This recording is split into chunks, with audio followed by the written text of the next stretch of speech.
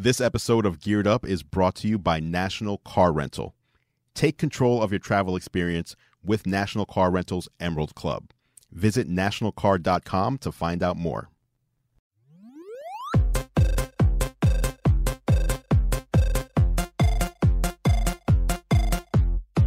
Welcome to Geared Up, brought to you by National Car Rental. I'm Todd Bishop. I'm Andrew Edwards. Thanks for listening, everybody. We've got a big show coming up, including a discussion of the secret formula behind the Amazon's Choice label. Which you uncovered. Finally being revealed by Amazon. We found it, and we're going to talk to you about it later on in the show. Plus, some surprising stats about Apple's HomePod, which, depending on how you define it, is either an Amazon Echo competitor or not. Right. Yeah, I think that's part of the problem. We can debate that. Plus, a new subscription service from Apple News. And if we have time, we're going to talk about the Xbox One and the status of the backward compatibility program. Right. Well, now that we've said it, we have to do it. Yeah, absolutely. So. Hey, before we jump in, though, Andrew, I've got a surprise. Okay. Look what I finally bought. Whoa! I finally got my AirPods. I know this has been a long time campaign on your part. Yes, man. So I love them. They have totally changed. In fact, I'm going to wear them the entire show. They have totally changed how I listen to music, the frequency of my listening, just the entire situation. I love them. I have not lost them yet, but I will tell you. You're never going to. The ultimatum from my wife was, if you lose them, you are not buying another pair. Did you agree to that? I agreed to that. You agreed to it. Why? See, all you have to do is not agree. Wait, I don't know that there's any agreeing or disagreeing with an ultimatum from your spouse. All I'm saying is if she says it and you don't say anything back, then technically you have not agreed to the ultimatum. I will say that I just for all the reasons that you love the AirPods, yes, I love them, and I wish I'd gotten them sooner. Right here. I always keep them in the little jeans pocket because they fit in that little pocket that you never use ever. That's the AirPods pocket. You know why I got them? I was on vacation in Phoenix, and the resort where we were staying had a basketball court. I love to shoot hoops, just on my own. Did not know this. My knees are not good enough for actual Can you dunk? One-on-one. Can you dunk? Not anymore. You used to? I've never dunked in my life. Maybe on like a 9.5 foot rim. There was a point when I was maybe 16 and a half years old that yes, I could dunk. I would not call myself, I've got a great baseline shot. I got a great baseline jumper, but long ago my knees gave out on me. I had ACL, all that stuff. Anyway, I love to shoot. And so the problem is you don't want to wear your iPhone X in your iPhone 10 in your pocket while you're shooting hoops. So I was like, I finally got to get the AirPods. So I went and I got my AirPods while I was on vacation, and it changed the whole experience. I told you. Shooting hoops. See, people focus on the sound quality, which they're not the best sound quality in the world, but they sound fine. But there's no better convenience factor than what Apple's done with the AirPods. That's right. So that's just it. You open them up, they're connected, you put them in, you listen. All right. Yeah. All right. Okay. That's not even part of the show. Once again, a big thanks to National Car Rental for sponsoring Geared Up. All right, let's jump in with our first story. What's the first story? Andrew, how often do you shop on Amazon? I would say at a minimum every other day. So do you ever notice or even look for the little label that says Amazon's Choice among the various products in a certain category that you're looking for? I don't look for it, but I've definitely seen it. Yeah. And I've, sometimes it's like, hey, this is great. And sometimes it's like, that may be your choice, but that's not what I'm looking for. Exactly. Okay. Well, for me, someone who's less informed, and I think for the rest of the population, unlike an actual product reviewer that I have sitting next to me, I actually look to it quite a bit. Really? And it influences my buying decisions. Okay. And the thing about Amazon's Choice, though, was previously, Amazon would not tell you why it was choosing a particular product as its choice. It was actually a big mystery. They told you generally that in products with low return rates and fast shipping, those were two of the criteria they used. But on an individual product, and not in any detail, did they give you any kind of indication about why they were choosing it. Okay, so let's back up a second. So Amazon's Choice is you search for a product, they give you search results, and one of them is Amazon's Choice? Yeah, it's basically correct? Amazon giving its blessing to a particular product and saying, hey. Based on a search, though. No, if you go to the product page as well, it has it right there. It says, this is Amazon's Choice. So it's basically like a confidence builder. Like, we think that if you buy this product, you'll like it. That's the implication, at least. Fair enough. In the past, though, you had no idea why they were doing it. Now, just over the past week, they have started revealing very specific information about why they choose the products they choose. Okay. For example, an Acer Predator gaming laptop. Okay. The reason that is an Amazon's choice is that it has, one, a low return rate, 28% fewer returns than similar products. Two, it's highly rated, 4.1 stars with over 1,100 reviews. And three, it's a popular item, popular with customers searching for, quote, gaming laptop. Okay. So those are just a few of the criteria. What's interesting here to me is your line of work could be in jeopardy. What if the algorithms collectively become smarter than the individual product reviewers reviewing a product? Not happening. Not happening. I'll tell you why. I mean, first of all, this sounds like, not that this is a negative thing, but it sounds like it's helping you in a way, but it's also very helpful to Amazon to sell things that are not going to get returned to them, because they don't have to deal with two-way shipping, they don't have to deal with restocking, they don't have to deal with you've already opened it, now we're selling it as a refurb or whatever. So it's helping you in a way, but it's also self-serving in a way. Absolutely. Right? When you base it on reviews, we've heard the problem. A lot of these reviews get gamed. A lot of companies will pay people to either just put in positive reviews, or they'll send out free products with the understanding that, hey, review it in your own voice, but if you want to get more, it better be a good one. So there's a couple, some of these, and I don't know if there's other signals that they use in that they'll reveal. There are four main ones that we were able to find. And by the way, GeekWire broke this story. We were able to break it, and then CNET and others followed us. Found this. Yeah, so it's a small thing, but it has been a big mystery that a lot of people have covered because it's kind of part of the secret sauce. Yeah, absolutely. And it's part of the e-commerce landscape. But to your point, one of the other criteria is whether it's eligible for free Prime shipping, which obviously also plays into Amazon's business interest. Yes. You could say it's also in the interest of the consumer, the person buying it, if he or she is a Prime member. Yes, but in that instance, that does not inform the quality of the product at all. Just how fast I can have it delivered. Right, but that then does make it one of Amazon's choices. Yes, true. So that is interesting. To me, what's interesting is all of it is quantifiable in one way or another. So it's taking the qualitative nature out of the reviews, basically saying an algorithm, a formula, can determine whether this product is something that you're going to like. Right. I would be really curious to hear what people out there think. People in Geared Up Nation, when you go... Geared Up Nation, we have a question for you. When you go with an Amazon Choice product, and when you've done that in the past, is it something that's actually been something you've liked? For me, the answer has been yes. I've heard people say no, that for them, they really they like to do a deep dive into the reviews, the comments. Sure. I am more of someone who I want what I want rather than what will just accomplish the task, I guess. So if I'm looking for a gaming laptop, for example, and they recommend that one, I know that while that may be suitable for me, I really want something with, let's just say, 32 gigs of RAM. Right. Or with this specific graphics card because I want to use it for VR or something like that. Rather than, here's 10 that would do the job, but here's the one that we think you won't return. That's not good enough for me, at least when it comes to tech. And I will say that I still give much higher value to word of mouth.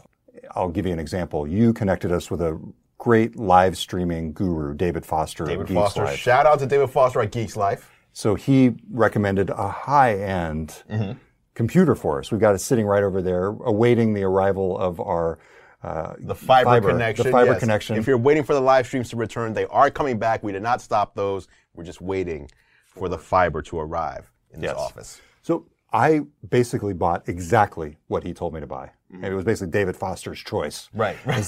So to me, I value that what a friend or actually an expert would tell me more than I would Amazon's choice. Yes. But you know what? Like, now that I'm thinking about it, when it comes to tech, I know what I want.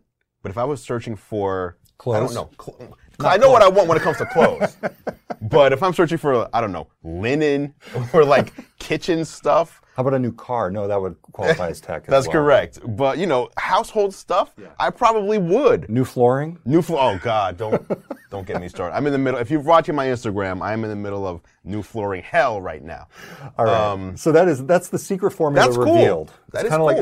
Like it's right up there with the KFC original recipe. It's Amazon's secret formula. I want you to at least once a month reveal something new about Amazon's how they work internally. Formula? Yes, I would do my best. I want to do that. Once a month, that's not enough. It's not.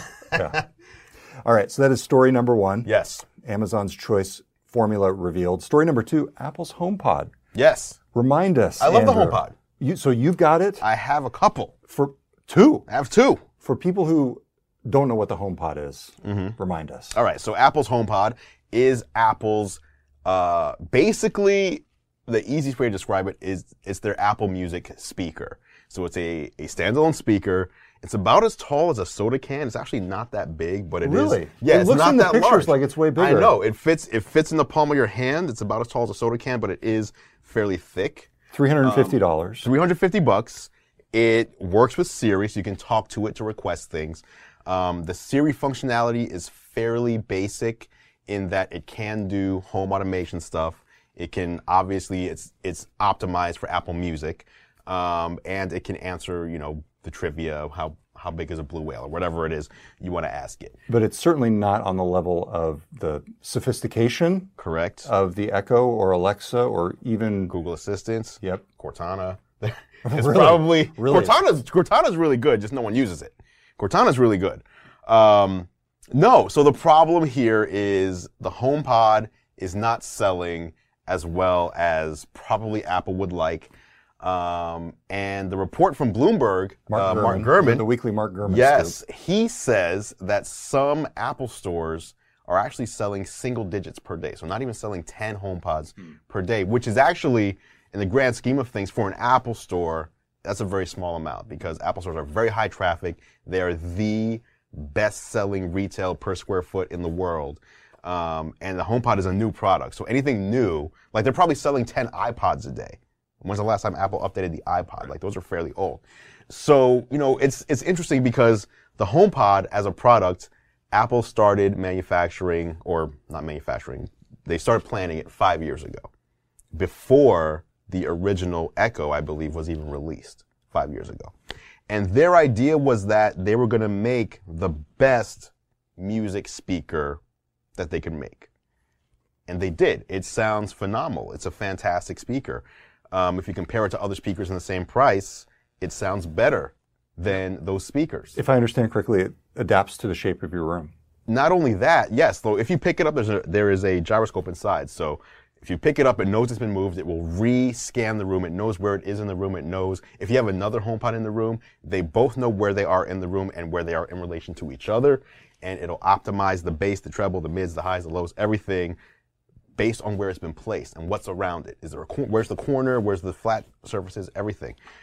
The problem, I think, is that despite it being a better speaker than, let's just say, the $400 Google Home Max, as it pertains to playing music, it's nowhere near as good at answering questions or requests.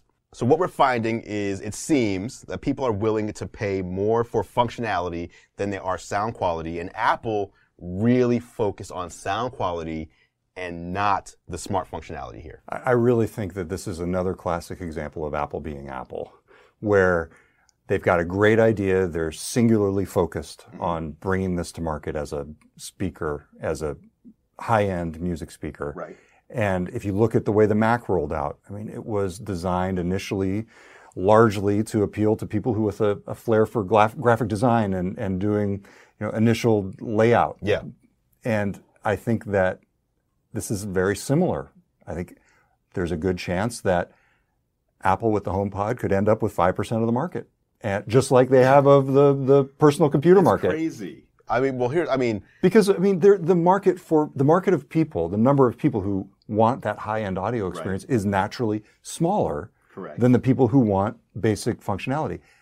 And I really think that the analogy is very similar to the PC market. Here's the thing. The personal computer market, not the Windows PC market. Apple is number 2 in the home audio streaming market. Spotify's number one, and Apple's number two. Apple has 40 million paying customers now. I believe Spotify has around 75 or 80 million. So in about 2.5 years, Apple's got to half of the market share of Spotify. 40 million people don't have a speaker that will play Apple Music because none of the others, like Sonos or Google Home Max or any of them, none of them can you ask with your voice to control Apple Music. You can control it through an app by Bluetoothing or, Sonos through the Sonos app, but there's nothing but the HomePod that will let you just speak your command. But again, it seems like Apple was too narrow focused because... And too expensive. And that's the thing. So the expense is expensive. $350 is expensive, but compared to other speakers' sound quality, it's not, because it's in the same ballpark, but sounds better than even more expensive speakers. It's the fact that it's not, I don't even know what people are expecting it to do, quite honestly, because if I ask it to lock my front door, it'll lock my front door. If I ask it to raise or lower the blinds, it'll do that. Change the temperature of my home, it'll do that. What is it that it's not doing? Well, so are there things that you can do on an Echo that you can't do? Yes. There's plenty of, like what? So this goes back to the developer stuff, though, because Amazon's Alexa platform is so open that anyone can tie anything to it. And that's probably what it is. There are things you can ask Alexa to do with your devices that the HomePod can't just because it doesn't connect to HomeKit. It does not connect to HomeKit. The HomePod does, but there are more devices that support Alexa than there are that support HomeKit. Right. So therefore, your $50 or $30 Amazon Echo Dot can do more in your home than your $350 HomePod. Here's my favorite, latest Alexa example. Have you heard of the show Chompers? I have not heard of the show Chompers. So Chompers is a daily toothbrushing show. What?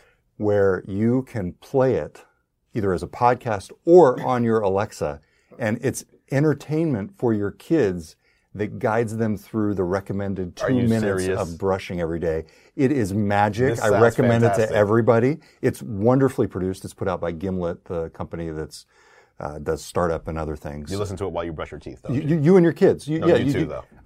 Well, when my daughter's brushing her teeth, I do that too.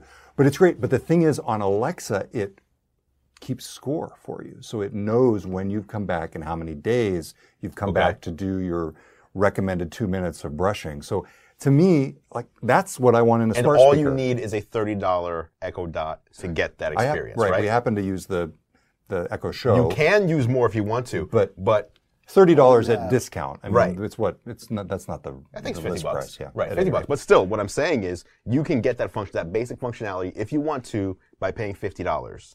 Okay. And with Apple, you have to pay $350. Bottom line on this HomePod story, Mark Gurman from Bloomberg Technology is reporting that during the HomePod's first 10 weeks of sales, it was just 10% of the smart speaker market. Amazon Echo, don't look, had how much do you guess? How much do you guess the Echo had during that same period? I'm going to say Google had to have some of that as well. Yeah. So I'm going to give Google 5% because it wasn't launching something new. Really? Wow, you're a hater. No, I'm just I'm You're way off. quantifying Let me why. tell you, you're way Really? off. Because I was going to say that So Amazon. Google had more than Apple. Okay. Not so much more. I'll give Google 15%. Yep, 14, close enough. Okay. So then what's 10, left? 15. 80? Amazon had 73. Okay. Yeah. So and that's a Windows Mac. And that is spread. at launch. At launch, exactly. That's not good. Yeah. That's not good. All right, so that's the HomePod. We will link to that story from the show notes from the Geared Up podcast. The rumor, though, is geekwire.com. Apple will be releasing a cheaper HomePod in the future, Okay. which is not a game Apple typically plays. I still think they just got to boost the third-party ecosystem, which is That is another what they need to do. another playback to the Windows days, because that Correct. was the virtuous cycle that Microsoft spun up that made Windows dominant. Come on, back in Tim. the day. All right. We will be right back on Geared Up talking about more Apple news. In fact, Apple News will be the topic coming up. That's next.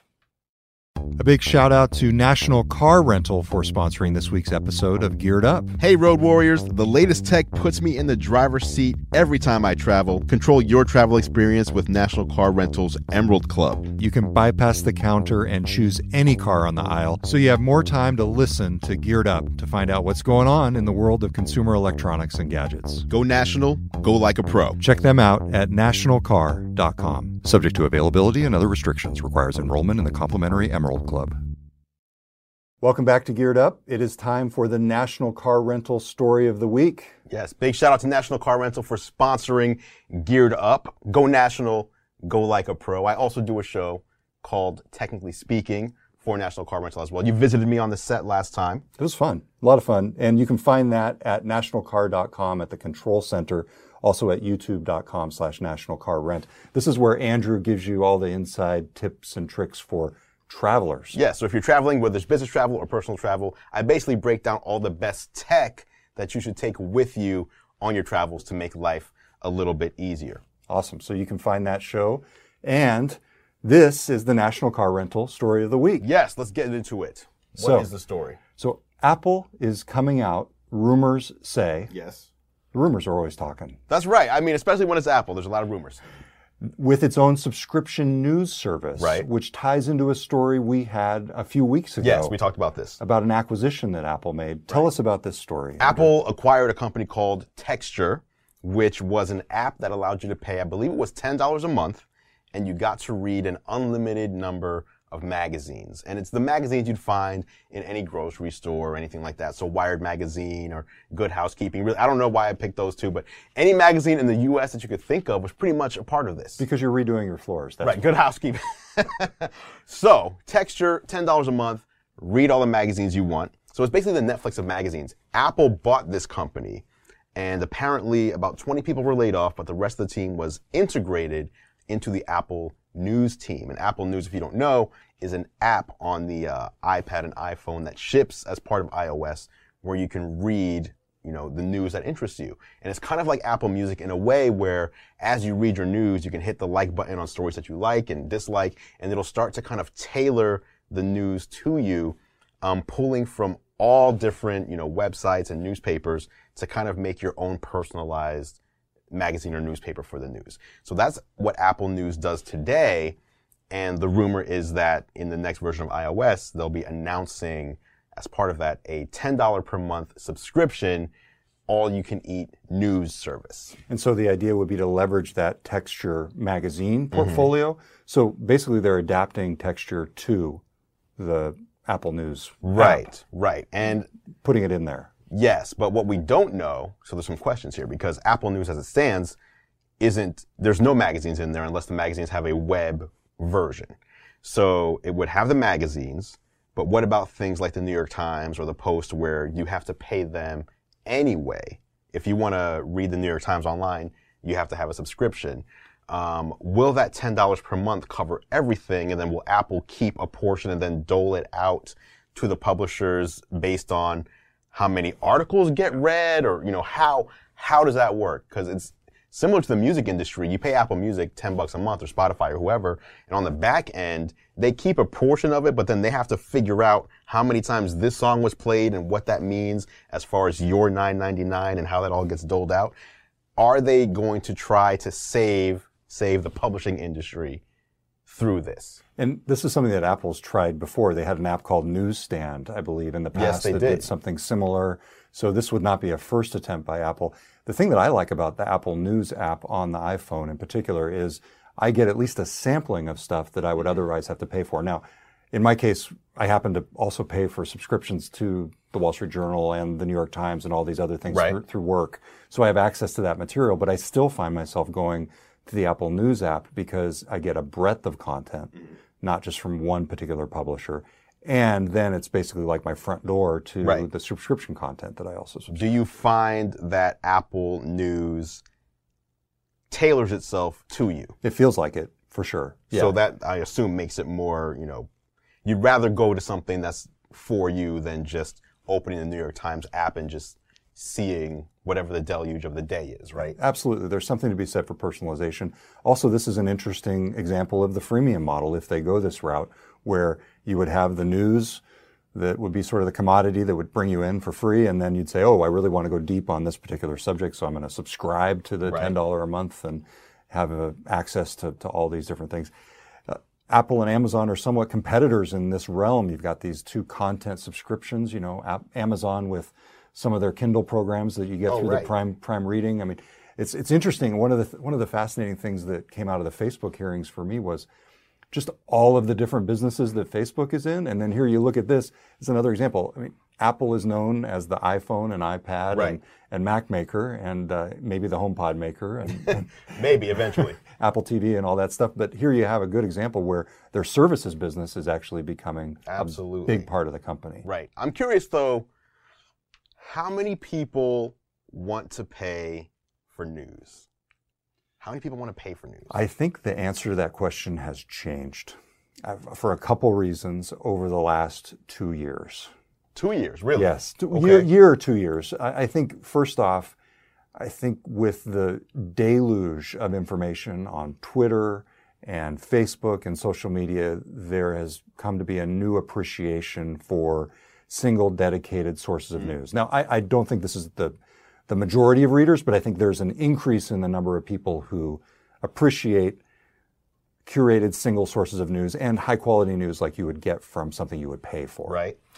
I also think that with just essentially the deluge of fake news and all that stuff, I think it's something that people have started to pay for. And I think there is a certain altruistic bent among news subscribers where they feel like this is one way to support democracy, to pay for something that, yes, you could get it for free. You could use your incognito window and you could get it for free. But from a practical and altruistic standpoint, it's just better to actually support it, almost like a public radio model. Okay. That's my take.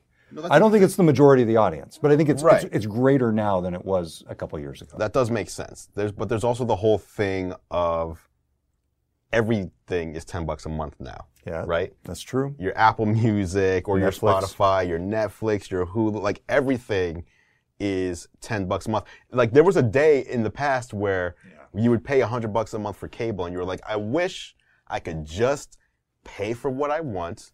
Pay for ESPN, which is another thing that you're paying for. $6 a month now? Exactly. So now you can cut the cord, but you have to pay for your internet. Then you have to pay your $10 for Netflix, $10 for Hulu, $10 for music, $10 for news, $8 for ESPN. And all of a sudden, you're saying to yourself, I wish I didn't have all these services. I wish there was one service that would just have it all for $100 a month, which would be the old school cable. I don't know that, it seems people really are way more willing to pay for entertainment than for news. Like to escape than to stay in reality. I don't know. We'll see. But it's at least interesting to see Apple trying to be, I think it's exactly what you said. Apple is trying to be this, we're all about privacy. We're all about like upholding these values. And I think news is one of those things that they've tried and failed in the past with the Newsstand app that they want to keep, available and make valuable to the owners of iOS devices, which we've seen people who own iOS devices are more likely to buy apps and buy subscriptions than Android counterparts. Yep. All right. So that is the rumor, at least, that Apple is planning to come out with its own subscription news service as part of the Apple News app, leveraging the Texture app acquisition, the magazine subscription service. So likely it will be $10 a month, but none of this is confirmed. Yeah. But if it happens, we'll probably see it at WWDC as part of iOS June? 12. WWDC is in early June. Good deal. So that is the National Car Rental Story of the Week. Let's move on to our final story of the week. All right. The Xbox. One of my favorite consoles out there. So do you know the most popular story ever written on GeekWire, Andrew? Pop quiz. How old is GeekWire? What would the topic be? GeekWire is 7 years old. We were founded in March of 2011. Okay, so in the past 7 years. Yes, the most popular story. And I will say that there is a reason I'm bringing it up in this segment. Okay. Not a total non sequitur. All right, well then it must be something related to Xbox. Yes. I was going to say something about Amazon. It's like some crazy Amazon or Microsoft story. No, it is Yes You Can. How to play Xbox 360 games on your Xbox One. What? What is that? The most popular story ever. Most popular means most read. Most read, yes. Really? And it still shows up in the top. In fact, it's a running joke around the office. The reason it was the most popular, Taylor Soper, I have to take credit for the headline. Credit or blame. Okay. This was back when it was not yet possible to get backwards compatible games on the Xbox One. This was on the Xbox One launch.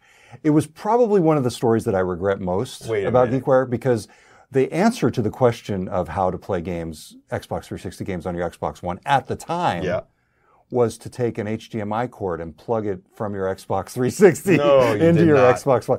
We did. Well, Microsoft was actually talking about this at the time as an actual solution for people. That's hilarious. Wait, they recommended this? When we asked them, hey, what about backward compatibility? I don't know if they were pulling our leg or what, but you actually could just take an HDMI cord from the 360 to the One, and you were good. And so we were thought, well, we were not trying to do clickbait. Mm-hmm.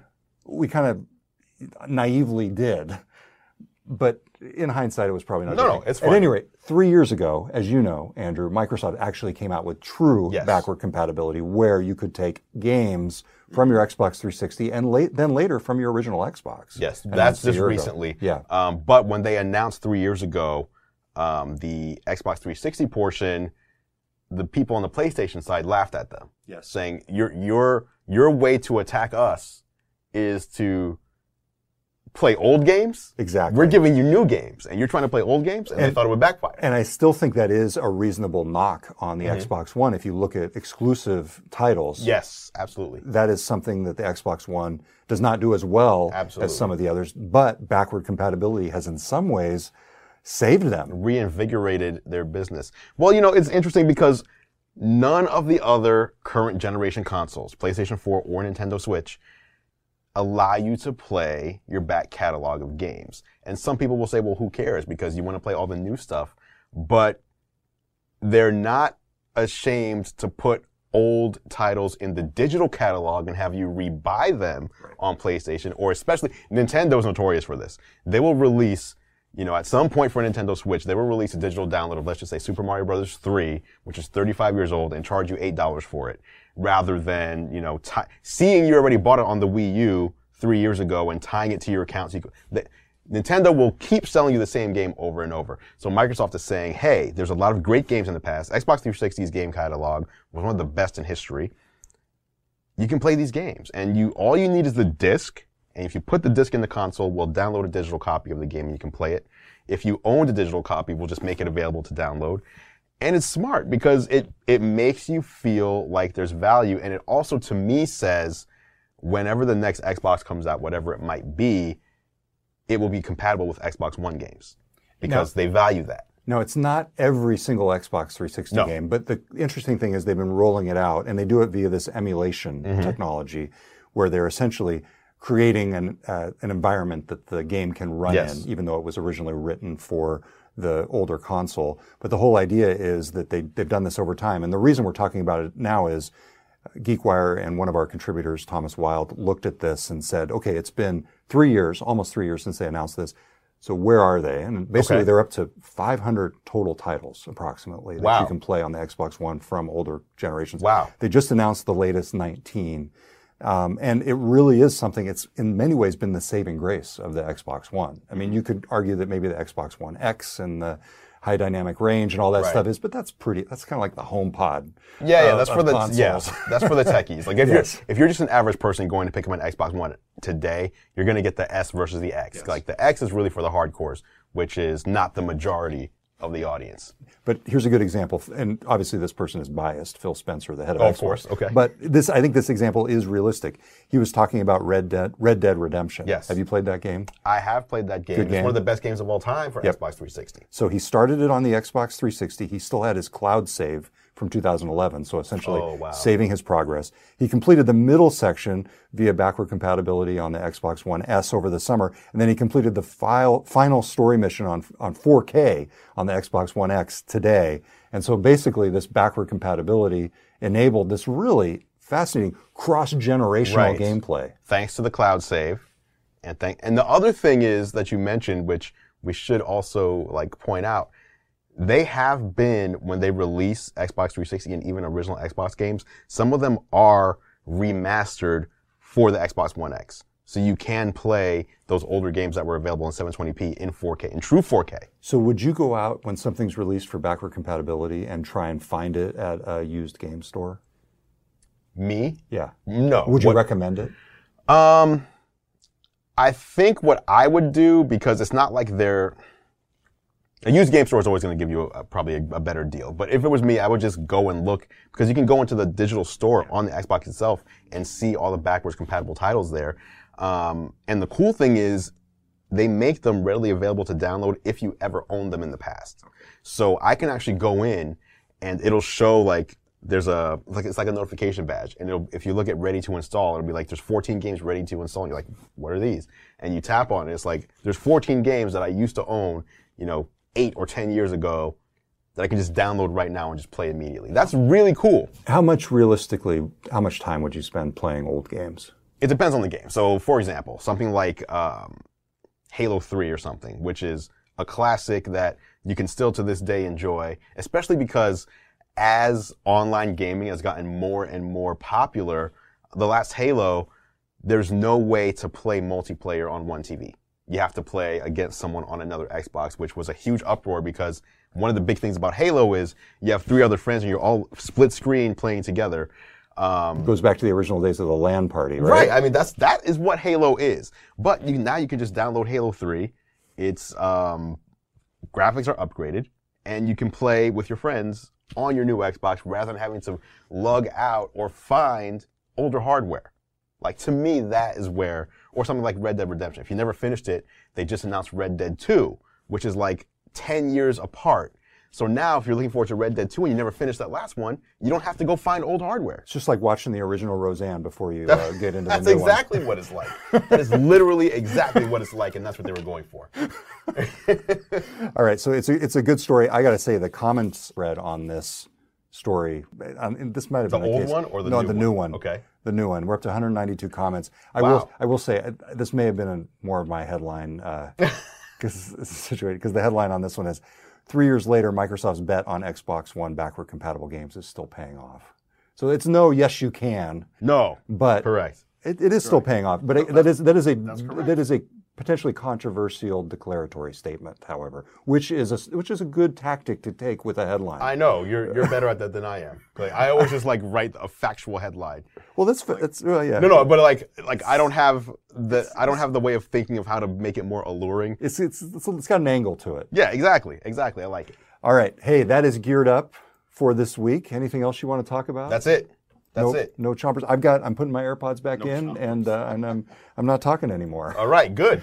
All right, until next time, I'm Todd Bishop. I'm Andrew Edwards. And don't forget to subscribe to Geared Up wherever you get your podcasts. And that's it. Talk to you next time. Thanks for listening to Geared Up, the weekly tech and gadget podcast. Check out more of Andrew's reviews at youtube.com/gearlive and follow all of our coverage at geekwire.com.